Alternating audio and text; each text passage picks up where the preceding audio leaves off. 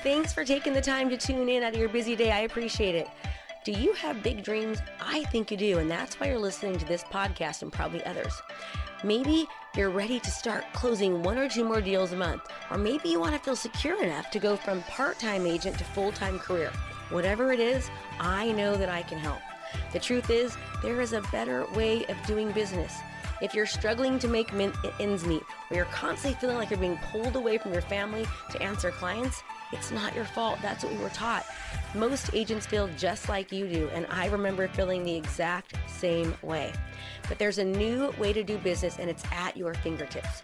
All you have to do is go to www.themayshoreblueprint.com/podcast and reserve a call today with one of my business development coaches.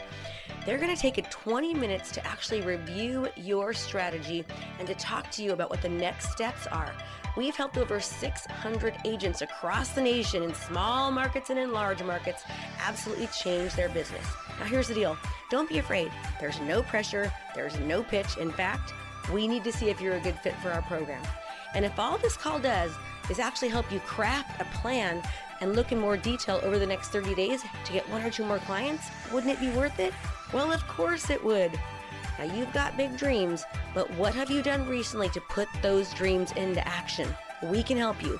Go to themayshoreblueprint.com/podcast. Again, themayshoreblueprint.com/podcast, and reserve your call today. Don't let fear hold you back. There's a new way of doing business, and we've found it. See you soon. Get physical.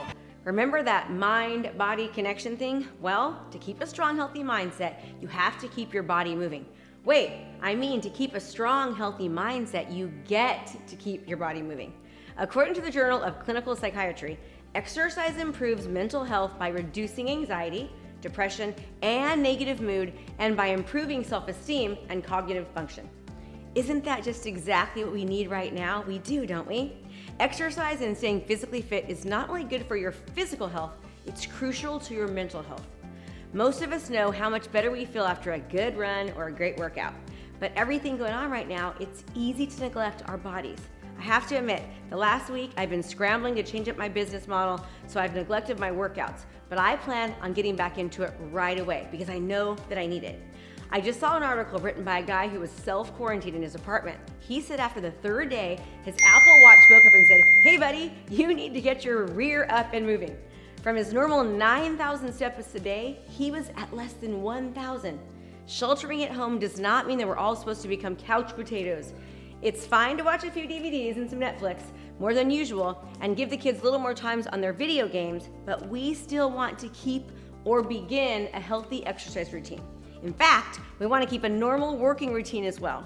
Right now, you and your family probably don't have the physical outlets you're used to. Gyms and yoga studios are closed. Little League has been canceled and kids can't get out like they used to play with their friends. At home, you may not really be set up with all the equipment or space that you're used to having for your normal exercise routine. So now you get to be creative about how to keep your body moving. Here are some thoughts. If the buddy system is what kept you on your workouts, enlist a buddy virtually.